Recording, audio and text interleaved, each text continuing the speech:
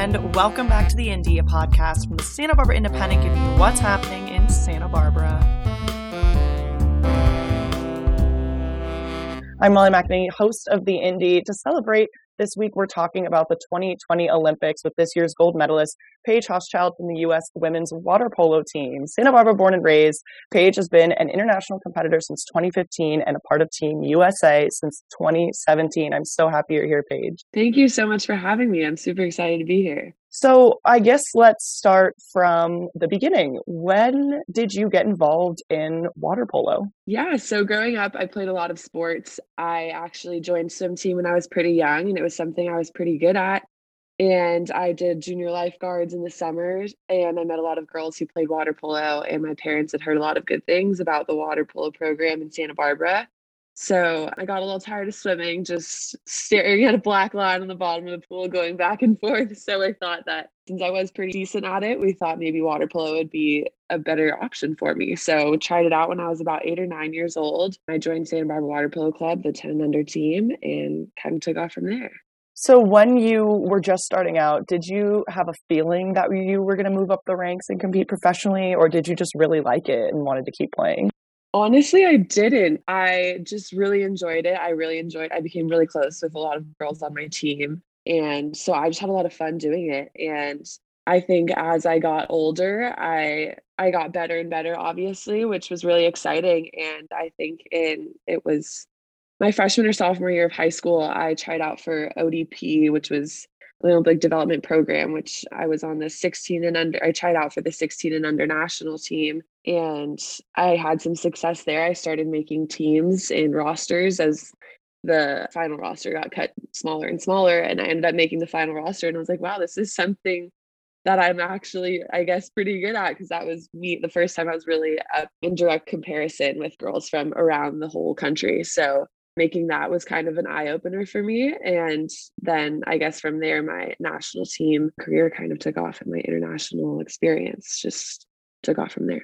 So before Tokyo, what were some of your favorite international or national competitions that you played in? Ooh, that's a tricky one. I think for me in 2017 World Championships, it was in Budapest, Hungary. That was the first really big tournament I went to. I'd been to a few World League Super Finals and other tournaments that are also super important, but World Championships in 2017 was really cool. And it was all aquatic. So there was also it wasn't just a water polo tournament. There was swimmers from around the world and divers and synchronized swimmers. So it was all aquatic. So it was really cool just to be a part of something so big and see so many famous athletes. That really the first time that I was in an environment like that. And that was really cool for me. And Budapest was a beautiful city, and water polo is really big in Hungary. There was an amazing venue, and it was jam-packed full of people. So that one was really cool for me. And then also World Championships in 2019 in Gwangju, South Korea was really cool as well.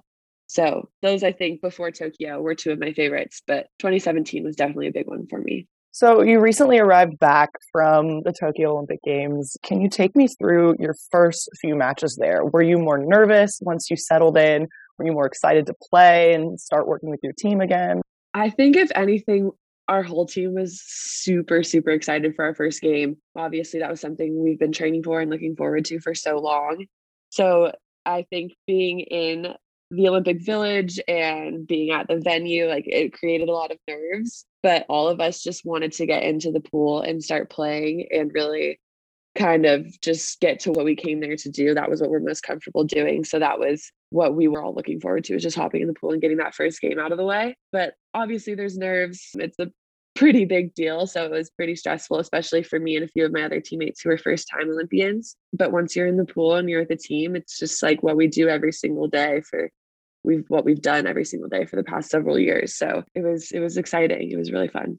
So what's the team dynamic like? I know you said that there are some first-time Olympians, and were there kind of some training for the older girls? Did they show you the ropes, or was it more of a unified experience? Yeah, so I am the youngest on the team, and I just turned 22 the day before yesterday. And so happy birthday. Oh, thank you. Thank you. So I was 21 when I was at the Olympics, and the oldest girl on our team is 31. So we have a pretty wide age range, and everyone's somewhere in between there. And I think when I first joined the team in 2017, I was 17 years old.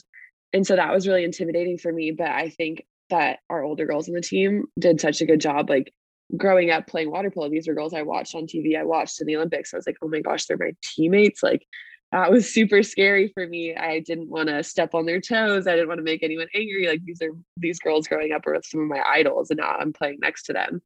So it was definitely intimidating when I first joined the team, but everyone on the team was so welcoming. And also we just have this mutual respect. Like when you join the team, we all have one mission. So if you work hard, you play hard and compete every day, and you're the nice person, like you're going to be welcomed onto the team. So I think the transition was definitely intimidating at first, but it got easier and easier. And then by the end, or like honestly, through the whole 5 years, like these girls became some of my best friends in the whole world. So it was a really special experience to share with people that you care so much about. And as far as learning from the older girls was a big thing for me going into the Olympics. We have two girls who were already two-time Olympians before Tokyo, a lot of returning Olympians who played in 2016. And I think there was only 4 or 5 of us that were first-time Olympians. So it was definitely important for me going into the Olympics to try to talk to them about their experiences, about what to expect, about how to prepare, things like that. And so they were super helpful in that regard and have been for the past 5 years of this process. So yeah, it was really nice having girls with so much experience on the team. So what was your favorite and least favorite part about living in the Olympic Village? I know it was kind of a different year considering the strict COVID guidelines. So I would say my favorite part as a Team USA athlete, we're really lucky because we have so many athletes that we essentially have a whole building to ourselves in the village. Other countries have only a handful of athletes. So there's like a different country, different athletes from around the world on every floor. But since there's so many Team USA athletes, we had a whole building to ourselves. And it was really cool for me when just going in the elevators, seeing other athletes from other sports. And it was like being a part of a team. Like obviously I'm on the water polo team, but it was being part of Team USA. It was just a team on top of the team. And so it was really cool just going in the elevator. It seemed like everyone was like, oh, congrats on your win yesterday. Everyone was so on top of all the updates on everyone competing. And so we just walking around in the building, it seemed like everyone was like, oh, congrats on your win versus Russia. Like this was awesome. Everyone was watching, and just being a part of that. It was just such a fun energy in our building, and everyone was always supporting each other, wanted the best for each other, and talking to other athletes and watching them, and then getting to see them when they come back from their games and their competitions and getting to congratulate them and ask them how it went. Like being a part of that was really cool, and it was a really special experience. And when we won, after the finals, a bunch of people came out onto the balcony, and we were walking back from the buses, and everyone's on the balcony clapping and cheering for us. And it was really special to be a part of that bigger team. That Team USA vibe was really, really fun. So take me through the final match in Tokyo against Spain. What were you thinking? You finally made it. You knew you were going to be on the podium, and it was just gold or silver at this point. Yeah, that game was the one I was hands down the most nervous for. I think I was more excited going into game one. I was more excited than I was nervous. But by the time the finals came around, I woke up. I was like sick to my stomach all day. I was so nervous. And I was even talking to friends and family, and they're like, oh, you're going to get a medal. Or some people had that mentality. I was like, that's not what we came here for. We didn't come just to get any color medal. Like we came for gold. Like we weren't satisfied with just knowing we were going to be on the podium. So for us, it was a huge deal. And I think everyone on our team was really nervous. But again, like I mentioned before, it was nice having girls who had been in that position before. We have two-time Olympic gold medalists on our team. So they have a lot of experience in that department. So it was nice talking to them, trying to get some advice and ease the nerves. But Spain was also a really talented team. We played them a few months before the Olympics in the 1-goal game. We had a lot of scrimmages versus them and trainings versus them. And so it was definitely a nerve-wracking feeling going in versus the Spanish team because they are so talented. But we did a lot of scouting. We did a lot of video. We knew the team super well from previous games and competitions versus them. So there was definitely a little bit of confidence there, but obviously nerves, no doubt. But going into the game, I think we came ready to play. And from the first whistle, and I think that kind of shook them immediately.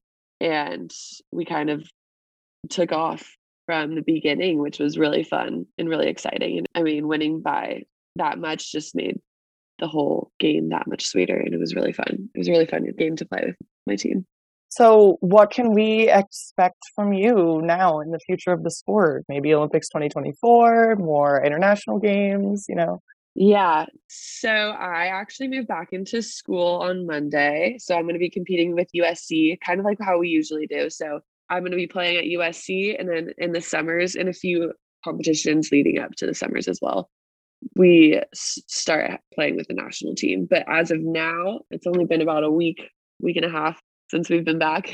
So there hasn't been any conversation yet about when we're meeting back. He's going to give us a little breather. But considering with the postponement of the Olympics, we're already 1 year closer than we would have been if it was in 2020. So things are definitely going to pick up a little sooner than in previous quads, I would assume. But I do expect, it's hard to, I mean, you can never promise anything, but I do hope and expect to play on the national team for the next few years as well. And I think 2024 is the goal. So hopefully, if I'm lucky enough, I can be there in Paris and just kind of playing for USC, playing for the national team over the next few years. And I'm excited. In closing, I guess, why would you recommend people to pick up water polo? What's your favorite thing about the sport?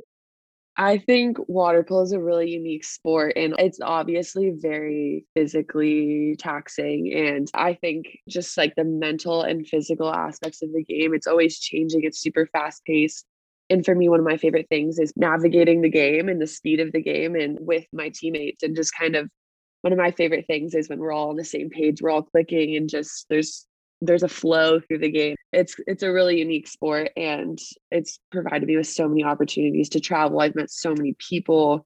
I've experienced so many cool things through the sport, and especially coming out of Santa Barbara, I think Santa Barbara Water Polo does a great job as far as the coaches for the youth athletes, and the community around water polo in Santa Barbara is something that's really special. And I have some of my best friends in the entire world were people that I played with on my 10 and under team. So I think it's just the relationships also on top of, I really enjoy the sport. It's really fun. It's really challenging mentally and physically, but also just the relationships and experiences that water polo have provided me are just invaluable. And I'm going to be forever thankful for. It's really changed my life. So 10 out of 10 would recommend for anyone who has kids who are looking for a new sport or looking to just try something out for fun themselves. It's a great experience.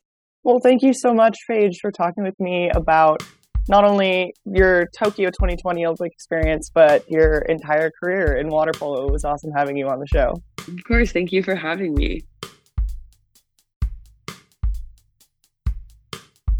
So now I'm here with Ryan P. Cruz, staff reporter with The Independent, talking about the Wheelie Boys, a group of teenagers who ride around State Street on bikes and not the motorcycle kind, which is a very important thing to note regarding this story. So hi, Ryan. Thanks for being here. Hi, thanks for having me again. So can you tell me a bit about who the Wheelie Boys are and where they started? Yeah, so during the pandemic is kind of when this cropped up. Kids were kind of at home. They were bored, and this group of kids kind of just this has kind of been a bike culture in town. To give a quick background, Santa Barbara has a deep bike culture of going on cruises and kind of just, it's a great biking town with the hills and all the views. So kind of in that, this group of teenagers has taken to these big wheeled SE bikes, which are these 26-inch kind of is the size they use. And they're going around town and they're popping these wheelies. They're being very aggressive. They're really confident in their abilities, and it shows. And they do all these tricks and combinations, and it's really cool to see. And yeah, so I kind of just hung out with them and kind of got their story. So what did you learn about them? I know they're somewhat of a controversial group in Santa Barbara simply because of some of the incidents that happened, but what is their take on the bike movement that's happening on State Street? Well, like first thing they always say is they're just trying to have fun, and that they're out there kind of getting their energy out. And I talked with kind of a older guy in the bike industry. His name's Feliciano, and he runs SC Bikes Familia in Santa Barbara, kind of an Instagram page. And it's a positive thing for them. And they don't really listen too much to all that noise. They say they really just want to have fun, and they're out there. In the way they see it, like people get mad because they see them out there and they're taking over and kind of taking their space. And I kind of talk about that in the story, how these kids are kind of left out of conversations when it comes to city council or city decisions about bike lanes and about public safety and bikes. A lot of decisions are made thinking about pedestrians and a lot about cars. And a lot of people that are vocal are criticizing them and saying they're too aggressive, they're getting really close to people. And there have been incidents, but a lot of the incidents were older people hassling these teenagers on bikes. And if there's a fight, I mean, the older person's kind of the responsible one in that situation, but they're really kind of ignoring the noise to them. So what is interesting to you about the dynamic of the group and the inner workings? Were they all friends before? Was it just a thing that people show up? How do people become a part of this young group? I mean, that's the great thing. They're from all different schools, different parts of town. And maybe if it weren't for these bikes, they wouldn't have hung out, but they see each other, they follow each other on Instagram, and they follow people from Santa Cruz, from Ventura, San Francisco. They go to these rides out of town, and they meet each other, and they found this hobby. Like when I was young growing up, it's skateboarding, it's bicycling, it's all this stuff that you do with your friends, and you just kind of push each other. And to just hang out with them and just see them kind of have fun and push each other and like see, oh, he did that trick, let me try to do this one. And that's just kind of a joy to see kind of young teenagers, and especially a lot of them are Mexican American teens. And, you know, for them to find a place in something that has them really happy to do, that's just cool to see. Was there anything else that you'd like to add regarding the Wheelie Boys? I mean, one thing that I kind of learned while researching the story is that there's a lot of things that have to do with bike safety that you kind of have to stay up to date with. There's a lot of places in Europe and a lot of places throughout the country in California that are really upgrading the way they do bike lanes, the way they do bike safety, and giving them a space to do their thing. And I think Santa Barbara has been historically a really strong biking community, and the bicyclist voice should be heard when these decisions come up. So I'd like to see more bike friendly lanes and things like that in town. Who knows where they'll be in 5-10 years? They might be in college, you know, so this is kind of a special time for their teenagers. And it's weird that during the pandemic, like everything's shut down, but they found this like community, and that was really special to see. Definitely. I know a lot of this episode kind of focused on things that happened during 2020. It is our 20th episode of the Indy, so it's always nice to hear that people were still getting out there and enjoying the sunshine when we all kind of thought the only safe place to be was inside. But that's awesome. Thanks for speaking with me, Ryan. Yeah, thank you for having me again. Now I'm here with Paula Munoz, small business owner and student at SBCC, discussing how she first began making salsas for her brand Sabor de Paulita. Hi, can you tell me a bit about why you started making salsa? It seems like it was quite a serendipitous moment. Yeah. Hi, Molly. Thanks for having me on the podcast today. I actually had no intentions on starting particularly like a salsa business, but I've always wanted my own business. But when COVID started, I was a full-time student at City College for getting my biomedical to become a dental hygienist. When it closed down, I took on the responsibility of caring for my grandfather who has dementia. And during that time, I got a little bored, and I found some curiosity in the kitchen and just started cooking up some sauces for food for my chicken. And that's just how it started. You know, it tasted really good. And I'm like, well, maybe it can become something, you know, like a salsa business. So that's when I decided, you know, my dad's coworkers are the perfect people to get feedback from, because they like that. So they love barbecue. They love salsa. And when I would give out samples, they would give me feedback, like honestly, and then I would work on it.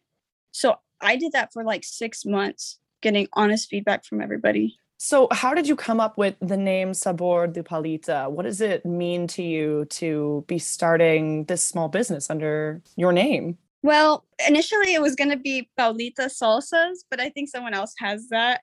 So me and my boyfriend were like, what else can it be? And I'm like, Sabor de Paulita. And it makes sense because I put my own like twist to things.